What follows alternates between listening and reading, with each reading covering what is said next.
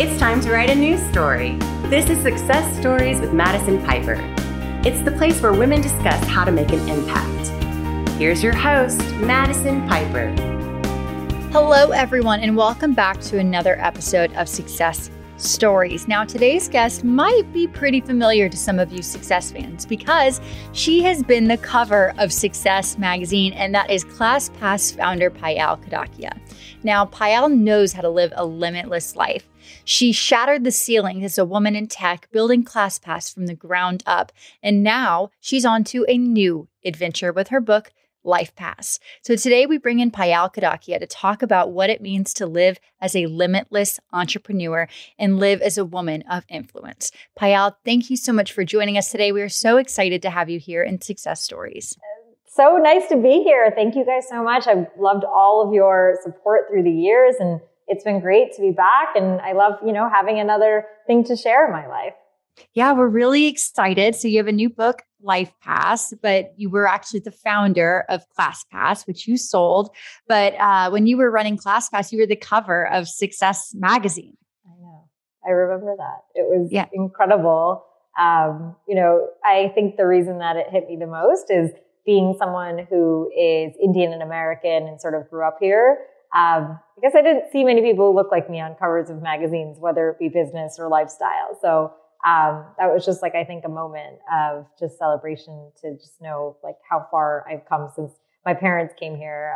I talk a lot about that and how my upbringing really shaped my life and my identity, and how we all need to sort of embrace who we are, all the different threads of who we are, to become, really happy and fulfilled in what we are today.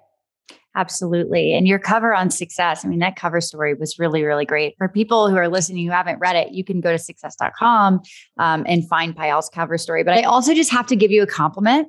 Your outfit on that cover was incredible. I just have to throw that out there really quick. You had on this white blazer suit. Oh yeah, right. It was off the shoulder, right? Yes. On one side. I have to thank my stylist, Bree. She is incredible because this is, I'm a tech founder. The style and stuff is not exactly what I do with my time all day. But thankfully there are people who are really good at it and super talented in the world like she is. And so, I remember when she brought it to me, and I'm a really petite person, so it's hard to sometimes, find stuff that works. And I remember telling her, I don't want to wear a suit because it sometimes feels boxy on me because I'm a really petite human being. And so I wanted to find someone that felt creative, but also felt flowy because I'm a dancer, but then also serious because, I've done stuff in my life. And so I feel like it just hit all the chords when we put it on. And even with the jacket, I remember when we were shooting it, we were we didn't know what we were going to do with it. It was on two shoulders, one shoulder, and then it just hit. And the photographer we worked with was amazing.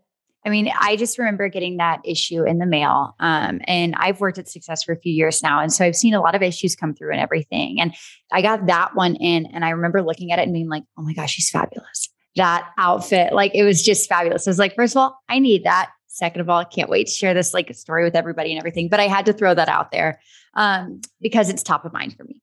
But absolutely. Okay. So moving forward, you just mentioned that you're a woman in tech. So you are a woman in definitely a male-dominated field. What's that been like for you? How was that starting out as a woman in a field that's dominated by men? I think what I always have to start with is I really started in this world 10 years ago, right? So, and I think a decade ago in tech was even, I hate to say it, was even worse a little bit when it comes to the numbers. But at the same time, it was this growing time where everyone was throwing stuff at the wall. It kind of reminds me of Web3 and what's going on today in that world. It was a really small percent of the world that was doing it. I already knew I was taking this sort of, uncharted path in what I was doing. And I think because I knew that, I just already knew from day one, I was doing something that other people don't do. And so I didn't let anyone around me or the environments around me hinder me or make me doubt myself in any way. And it's funny because if anything, I actually think the environment I was in before, which was more the corporate world, was making me doubt myself. So in a weird way, just being free from sort of like the shackles of like society's expectations and what I had to do and work all the day, having a boss, all of that, I think freed me. And the second I felt free, I just found my confidence and I knew I was building something that I truly cared about. So when it came down to, you know, the idea that I was different in any of these rooms, like I felt like I was exceptional because here I was. There was no other person who understood going to class as much as I did, and then also had this like MIT and Bain background I did. And so I think like if anything, I started really remembering that it was all these different parts of me that made me the exact person to build this company, and that it was a strength and not a weakness to be who I was. And I think, you know, being a woman in general, like I grew up in a household where my mom ran the show. She was a dominant human being. You know, both my parents obviously immigrated here in the 70s, but she was just a force of nature. And I don't think growing up, I ever questioned the role of a woman in anything. And so I think, you know, we talk about role models so much, and I think it is so important. And I'm just so lucky that I found that in my mom. And I know that's, you know, an interesting way to talk about it and think about it, but she made me never feel like I couldn't do anything in my life. And that really, I think, is part of why I literally didn't let what I looked like, my gender, any of that stop me in being able to build what I wanted to. Having that powerful influence, that powerful, influential woman in your life at such a young age, I'm sure, you know, shapes a lot of how you see yourself grown and gives you the confidence, you know, to move forward. Like you just said, I think a lot of women relate, or listening to this can relate to that. I mean, I know I can. My mom was huge in, you know, giving me the confidence to move forward, no matter my career or anything. That said, you mentioned earlier that it was a lot for you. It meant a lot for you to be on the cover of Success because, you know, growing up for you, there wasn't a lot of Indian American women on the covers of magazines. So what is it like for you knowing that little like girls can look at you and say, she looks like me and look at her? Oh, you're like going to make me cry.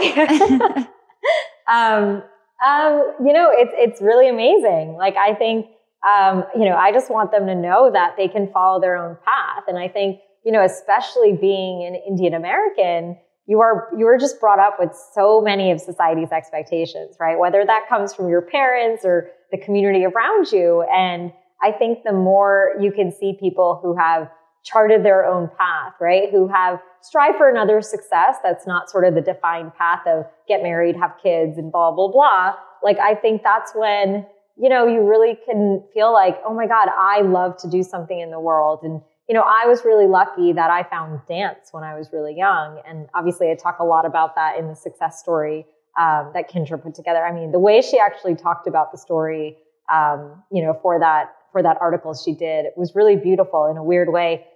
You know, I trained in literally basements when I was younger because even till this day, like there really is no infrastructure for Indian dance. While it's one of the most ancient and, you know, beautiful artistic dance forms in the world, we literally all just train in garages and basements, and that's how we were taught to dance. But I think having that upbringing in my life and dance in my life is what made me feel like I was exceptional. I was beautiful. I had something that came from these threads of these women who were, you know, obviously from my mom's grandmother to my ancestors that I was carrying down. And even though I didn't know her and probably, you know, grow up in India and see it, I knew she was a part of me and in my DNA. And until I sort of found a way to bring that out of me, I think I wasn't my full self. Mm-hmm. And so I really credit dance and, you know, the Indian dance part of me that helped me learn really about my roots and where I came from, that helped me really build a little bit more of that strength and stamina. And I think when I look up to those women, you know, and I learned it when I was just sitting in a room doing dances, I think when hopefully little girls, they can see someone like me doing, honestly, it's not even about the cover. I think it's about seeing somebody do what they truly love and be happy in their own path and fight for it. That is the important part for them to learn. So how did your connection with dance influence, you know, the empire that became ClassPass? Well, let's see. So a few things, right? So I was that girl when I was doing consulting, you know, I was working at Bain in the middle of New York City. And obviously a job like that is very hard to get and you put all your hours into it. And here I was like trying to find a way to perform on the side and dance on the side and go to classes. I mean, one of my favorite stories that I always remember is one day I was walking to work and I lived across the street from Hammerstein Ballroom and they were doing So You Think You Can Dance auditions. And I was walking to work and I just remember being like, I'm calling in sick. Like, I'm going to go audition. And I think it was like pulls like that in my life that I always felt like I looked around and I felt so different and I felt so unique, but I also felt like I had this like fire in me that I never wanted to go out, you know? And I think when we think about passions in our life, like those are fires, right? Whether you're an athlete or, you know, you love music or you love running, all those things give us that fire. And we forget to prioritize those things because we were put into the grind of the world and kind of go back to it. So I think, you know, throughout my 6 years that I was working in sort of like the professional world after college, I was that person who was dancing and performing on the weekends. I literally woke up every Saturday morning. I went to rehearsal. I danced through the day. I performed at night. Like I didn't have weekends. I wasn't traveling. I wasn't going to events or parties. I just really was focused on dancing and working. And one day, after 6 years of working, I remember just being like, I really need to make a shift in my life. I do not really love my day to day. And I think we all end up in places like that where we sort of see ourselves in this, you know, this sort of routine, this path that is sort of like we're going through the motions of it and not really living our life. And, you know, on the side, what I had also done during those few years is I started building my first venture, which was my dance company. And I started seeing success in that. And, you know, we had sold out shows in New York City. We had been garnering press. We had been getting attention from really well-known people in the Indian community and even outside. And I think all those things were building my confidence of I could go and do something on my own. I just had to think of something, right? What was the idea I was going to do? And honestly, entrepreneurship was not something a lot of people talked about at the time. So it wasn't an obvious path for me. It took me to go to Silicon Valley 10 years ago to sort of be inspired by even the idea of entrepreneurship. And, you know, luckily enough, you know, I went to San Francisco. I came back. I gave myself 2 weeks to think of an idea to say, hey, what if I could do something new with my life? What's an idea or a problem I want to solve in the world? And I remember just, you know, thinking about different things. And I was training in ballet at the time because I was always prioritizing going to class. And I went to go look for a ballet class online. I couldn't find it. It was this like terrible technological problem with like web browsers on like 18 different websites and not being able to know which subway goes there, which teacher is right. And in that moment, I just realized how technology can enable this sort of passionate life for so many people. And for me, it was dance, but I know for other people, it's their own passions and their own activities. And I knew I needed to build something because I had fought for it my whole life. For everyone else. So on ClassPass was inclusivity and, you know, kind of giving everybody representation a goal that you had in mind when you created it? So I think for me, you know, I think of fitness and it's funny, right? Like I don't actually even consider myself the normal fitness human being in the sense of like I'm a 4'11" petite person. I think I was always that person who was scared. And when I started building the company, I remember saying this so much, like in terms of our branding, in terms of like the way we were putting the word out. I'm like, this is for the 99%. This is not for that 1% of people who are like already okay with walking into a gym and picking up a weight, because that was not me. I didn't even know what plank was when I started the company. And I think that was why I knew I had to build it, because I knew I had to help people get over their fears. And while I had overcome fears in dance, like I knew I was scared of clipping my shoes into a spin bike, right, going to class, or I felt uncomfortable going to yoga. And I knew these things were so, you know, soul nurturing for people. And they gave people this like hour of a time where they would connect to a teacher, which, you know, I talk a lot about teachers in my book too, which we can talk about too. But I feel like teachers are these like beautiful coaches in our lives who really guide us even as adults. And I feel like when we're younger, we have a lot of them, and we don't when we're older. But that time, whether it's an hour where you're in class, you're off your phone, you're forgetting about your problems, it really rejuvenates you.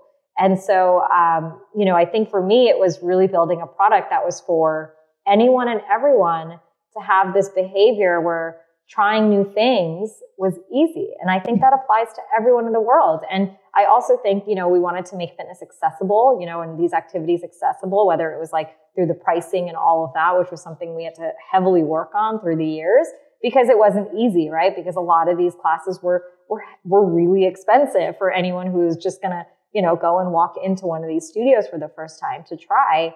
And so we really wanted to figure out a way to make it work for obviously the entire industry, but obviously get more people to working out and moving. I mean, and it really worked too, because speaking from my personal experience, I never tried cycling. I've always been kind of afraid to do cycling, right?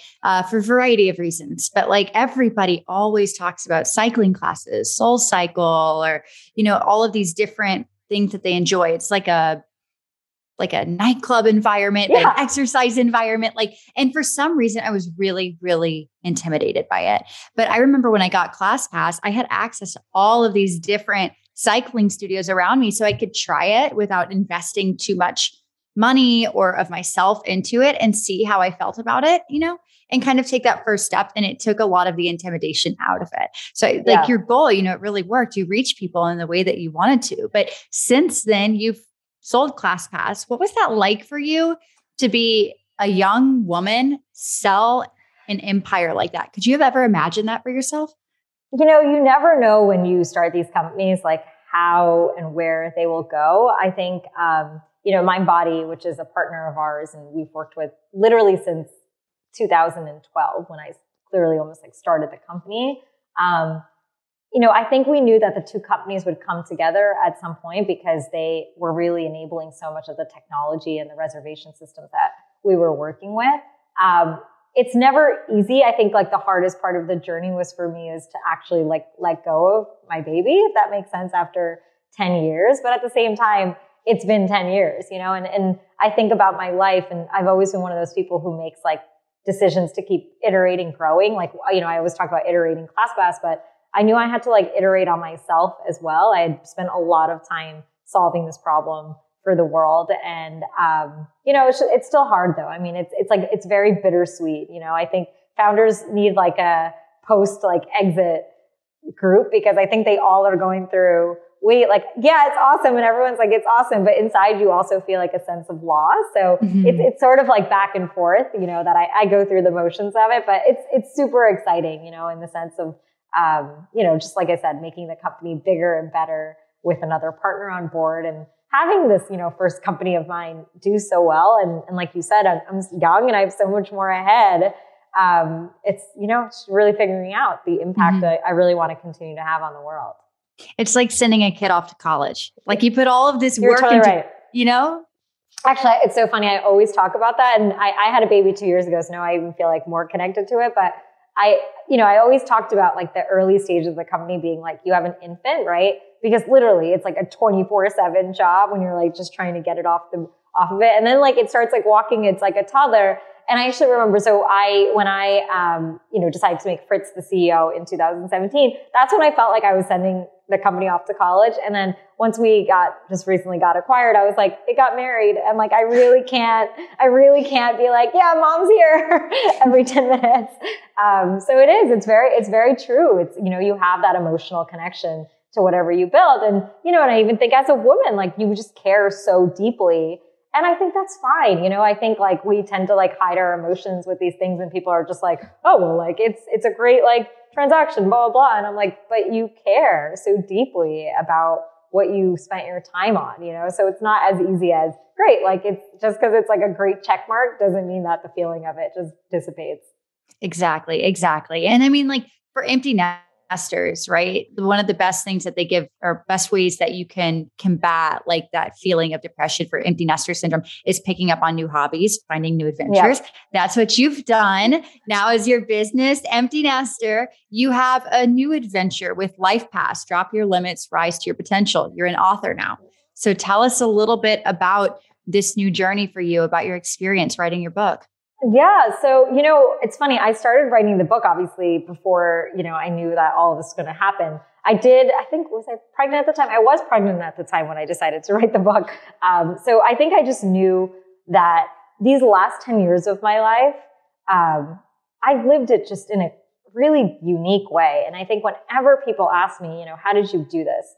I felt like I had these principles I lived by, and I really wanted to share them with other people. The core of it came down to the fact that I never let any constraint stand in my way. So my book is designed to walk through different constraints in your life. So the first 4 are really mental constraints from, you know, knowing your why, the fear of failure, expectations in your life, right? It's different mental constraints that hold us back from doing what we want to. And so I share my stories as well as self-checkpoints for the reader.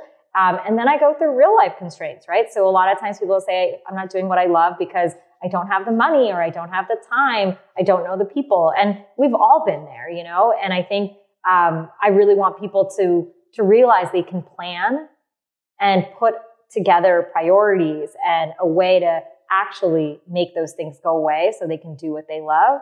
And so the book is designed really to help people overcome any of their limits to really, you know, do what's most fulfilling and impactful for them. And then the last part of the book is actually, it's the Life Pass Method, which is a goal setting session that I've been doing for, about 7 years of my life. So I realized about 7 years ago, I was in this place where I knew ClassPass was about to take off. Like I had spent, 10 years of my life now sort of checking every box in like the professional world, becoming an entrepreneur.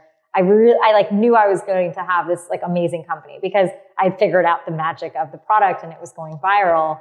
But I looked at my personal life and it was just not where I wanted it to be, whether that was like health, relationships, so many things, friendships. And I realized I needed a system to sort of put my same attitude I put towards my professional life, towards my personal life. And I think for other people, they're able to do their personal life really well and not their professional life. But I just needed a system that really, for me, started with something that was more deep down. So I have 4 main steps to it. I won't go through all of it because the whole process takes an hour and a half. You can actually pre-order the book right now and get the goal setting workshop if you want it. But, the way it starts is I have people reflect on their year, and come up with what's most sort of really current for them. The words that are most current that really embody what that last year has been. And that could be feelings, it could be thoughts, it could be themes. And then I ask you to dream and be like, what words do you really want to think about? And I think anchoring on these words are really what help you sort of think through who you want to be versus like what you want to accomplish, right? We tend to kind of think about check marks, right? Mm-hmm. Instead of, wait, in a year, how do I really want to feel inside? And I think we tend to put goal setting to be like very practical and away from emotion. But I knew for me, I needed to center it and make sure it was coming from something I really wanted to feel. So that's sort of step 1 and 2. Then it's all about focusing because you can't really put all of your eggs in one basket. So I have people go into a whole like time diagnostic and rating system to be able to figure out what areas of their life we're going to tackle first, because you can't do everything at the same time.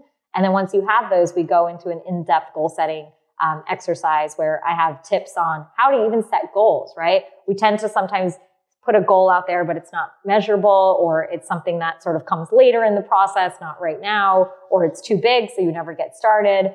So I go through the whole process, and usually by the end, people end up with about 10 to 15 goals only for 3 months. So it's a quarterly goal setting process. It's not annual. So people can really, make an impact in their life in a short term, but also have enough time to really transform who they are. And people can get access to this goal setting plan now. Yep. If you pre-order go to lifepassbook.com, you can pre-order the book. And if you put in your information, you'll have the goal setting workshop at your desktop. That's super timely too, because I feel like now is about the time where people start falling off the wagon from their New Year's resolutions, all those big goals they had at the beginning of the year. So maybe this will help people kind of stay on top of it and reach goals that are attainable, set goals that are attainable rather than these big stars that are harder to reach. Something I want to go back to that you mentioned is constraints. And that got me thinking, I think that everybody has these constraints in their lives. And you said these real life constraints. I don't have enough money. I don't have enough time. Things that are real, I know that one that's impacting a lot of people right now outside of a professional world is, the housing market. I'm never going to be able to buy a house because of these constraints right in front of me. So I'm wondering, what's a time that you faced a real life constraint like that? How did you look it in the eyes and say, you know what, I'm going to have a plan. This is how I'm going to jump over the hurdle and move forward anyways? Yeah. So, I would really say the day I decided to quit my job, quitting your job and having no income is not an easy decision to make. And I think, before I would advise anyone to do that, to go towards their passion, you need to have a financial plan in place. And, what I did is I spent 6 years of my life working, building up my savings. I didn't shop. I barely went out to eat. I didn't travel. Obviously that was my choice because I had to decide what money meant to me. And I think this is also something I discuss in the book, is understanding, where do you want to spend money? Because while I didn't spend money on any of those things, I wrote a check for a $30,000 dance show, which felt fine to me because that's what I cared about, right? So I think it's about knowing what you want to spend your money on and not letting other people's sort of notions of what money is, whether that be the way you were raised or your friends, sort of be able to block you in being able to think about what money really means to you. And once you have a deep understanding of that, you really need to understand the numbers and come up with a plan. So for me, right before I quit my job and started ClassPass, my dad and I, we sat down and we went through my entire savings account, every dollar I had, what my expenses would be, obviously what I'd have to pay for insurance, right? For health insurance, to my rent, to my monthly expenses to eat. And we built a plan. And in that, I uncovered that I could spend 3 years of my life living off my savings and go and build this company, which was a huge relief for me, right? To know that I had 3 years to go after what I wanted to without having to think about having this sort of side job, right? And thinking about, oh, okay, wait, I'm not being able to pay my rent or pay for my food. And those things really weigh on you, and I think as an entrepreneur, you really don't want to be distracted. I think an investor once told me this, and I think it's really true. He talks about when he invests in founders, he really wants to know what they're struggling with, because if they're struggling with money or struggling with something else, it's going to take them away from building their company, right? And thinking about that. And so I gave myself 3 years to really work on the problem at heart.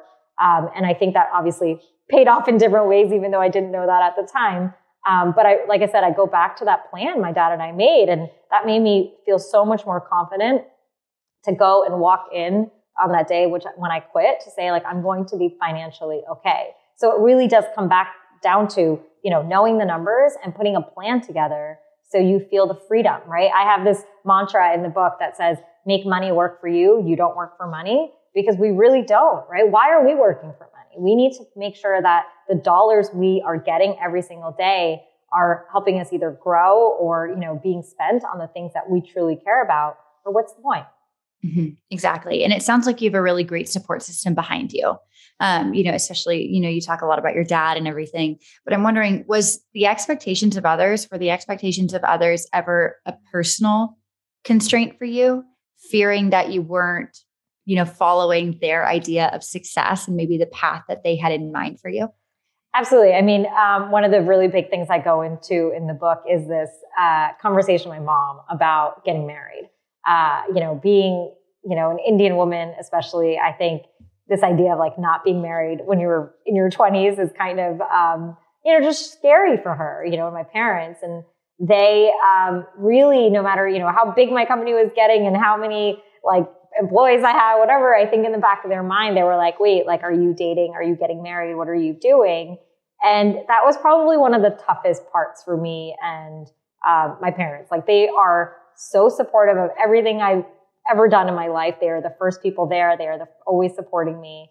But I needed to really get them sort of on board to have the freedom to live the way I wanted to. And, things worked out. I got married at some point. It was probably just not on their timeline. I had to live by my timeline.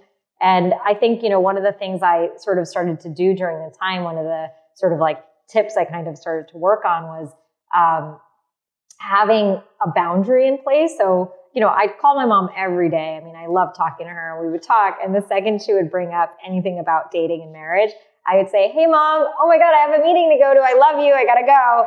And I would just sort of cut it off before it triggered me. Because I think what we forget with expectations, it goes in our minds. It starts this triggering cycle of negative thoughts, and it really prevents us from then, living the life we wanted to. And I needed to wake up and sort of energize my team and go after solving this problem. I didn't want this sort of negative story in my mind. So that's sort of, how I really dealt with it. And over time, it helped me also then figure out what I wanted, whether it was in marriage and love, when I wanted it. And eventually, I did get married and all of that. My mom's obviously very happy about that, but it was an interesting point for me to just start being able to say, like, when do I start really listening to me, you know? And I think that was a big part. And I think the other time in my life, with expectations, and this, you know, this happened, I think, you know, even as like ClassPass was growing, is I sometimes felt embarrassed about my dance side and my artist side, because it was not sort of the normal path of a tech entrepreneur or business person. But you know, dance is everything. Dance is what started this company. And I don't know a day in my life or times in my life where I wasn't dancing. And so I do remember there was like this time where I remember questioning it and being like, wait, is someone judging me for having this artistic side to me? Do they think I'm going to be less capable in anything else that I do? And so you do have to just really find a way to fight past it. And I think for me, it was like finding my way to dance and share it in a way that I felt really comfortable with it, and honing in on that. But I think we have to just really make sure these conversations don't impact the way we live and our actions over time. Mm-hmm. And it's so important to be authentic in every area of your life. It's so important to be authentic and not to hide those aspects of yourself. But I'm really glad that you brought up marriage, actually, because, and if it's okay, I want to pivot this conversation a little bit, because I think a lot of people listening to this podcast can probably relate to that. I know that in my life, I mean, I'm young, I'm in my mid to late 20s. I am married. I have a lot of friends who aren't married, a lot of girlfriends who aren't married, a lot of girlfriends who have been in long-term relationships that they thought were going to end in marriage and didn't. Some that are really focused on their career, and that's their baby, and that's what they want to work on and everything. And I had a conversation with one of my friends not too long ago that broke my heart, because she just ended up like a long-term relationship. She thought that she was going to get married. She thought that was it, but her career is her baby, and he wasn't very career driven. It just wasn't going to work. And she said to me on the phone, I wish it was different. I just feel like if I was different, then, you know, this would work out. And I see all these people around me getting married, and I just feel like I'm never going to, because I'm not focused on the right things. And I was like, it hurts my heart so bad to hear you say that, because the way that you are is what makes you so special. And one day you're going to find somebody who values your dedication to your career, who values all of these things about you that right now you're wishing were different. So what's your advice, since you went through something similar, to the women out there who feel like that? I mean, you are ambitious. She's ambitious, and that's never going to go away. And let me tell you something. After getting married and having kids, I am still ambitious, and that's never going to go away. You know, it's just in my DNA. And I think we need more examples of women being happy and celebrated for that as much as they are for, you know, getting married and having kids. And I think that's part of the rhetoric we need to really change in society. And, you know, coming from my own experience, like I talk a little bit about this too. Like my biggest regret, honestly, like, I mean, people always ask me, like, what did you regret, right, in your life? I have one big regret, and I spent way too much of my 20s worrying about boys and marriage and, oh no, does this person like me? And oh no, like, are they going to call me back? All that stuff. And I think it's such a distraction. And why did I even do it? I don't even think I cared. I was so fulfilled in my daily life. And I would come home after huge like events and huge milestones class out to reach, and I would be sad inside, because I would feel the same way she did. I'd be looking at all my friends. They were getting married, having kids, and I was like invited to a wedding every weekend. I would show up single.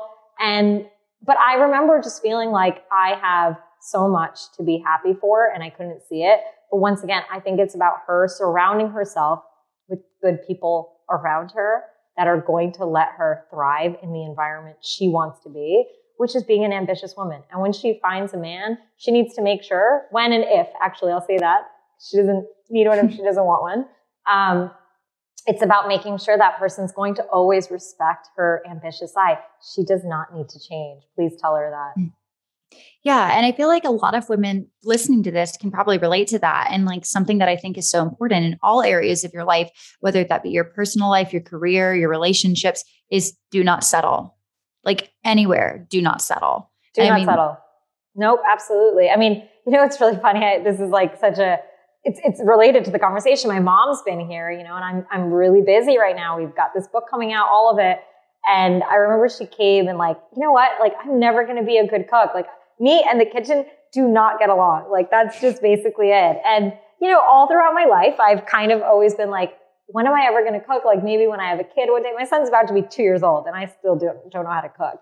And I'm just like, Mom, this is me. Like, accept it. I'm okay with like the way I am. Like, I, will get someone to make food, or you can make food. Someone can make food. I can't do it. It's like not, and obviously if I had to, I would figure it out. I know that. I just, at this point in my life, I'm like, it's not a priority. And it also doesn't fulfill me. So why am I doing it out of this sense of obligation that this is what the woman's supposed to do? And you know what? My husband, he loves food. And so he's taken over like dinner duty even. And I love it, because I literally am like, this part of the evening would stress me out. Like after work, I'm like, I actually want to play with my son, not worry about like what I'm going to figure out and how I'm going to figure out making it for him. And I know these conversations are ones we don't talk about, right? Because we're always sort of like glamorizing the other side of it. And it makes, I guess, people like me, and I don't know how many of them are there like me, feel bad, right? And I think we need to be able to say like, anyone can be in the kitchen. Anyone can take care of the kids. Anyone, gender, it's not a gender thing too, because I don't know how many men ever feel like that, and I'm lucky that I have a great husband who is doing it, but I want other men to be able to say like, I'm going to do that. And it's also not embarrassing if they do. Exactly. And it's funny. I love to cook. I've always loved to cook. I have not touched laundry in 6 years. I'm embarrassed to say that on the podcast, but I have not touched laundry in 6 years. My husband jokes that I'm not allowed to touch it because he's like, I don't like the way that you do it. You're going to ruin it. Yeah. You're going to ruin it. And so, but there's no shame in that. Like, I feel like a lot of people think husband and wife, the wife takes care of the house, the wife cooks, the wife does laundry, why does it have to be that way?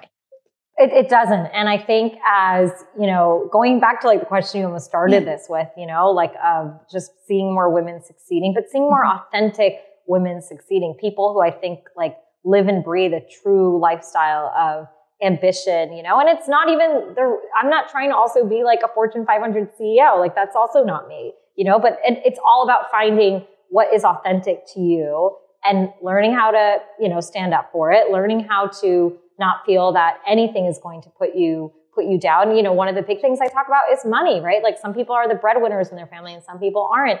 I think like when you get married, you need to talk about it. And one person who's not making as much money can't ever feel like they're like less and they need to take away their dreams for the other person, right? Like I think it's situations like this that can trap people, and feeling trapped is this life where you'll never feel fulfilled. And no person on earth deserves that, like it's just not needed for anyone.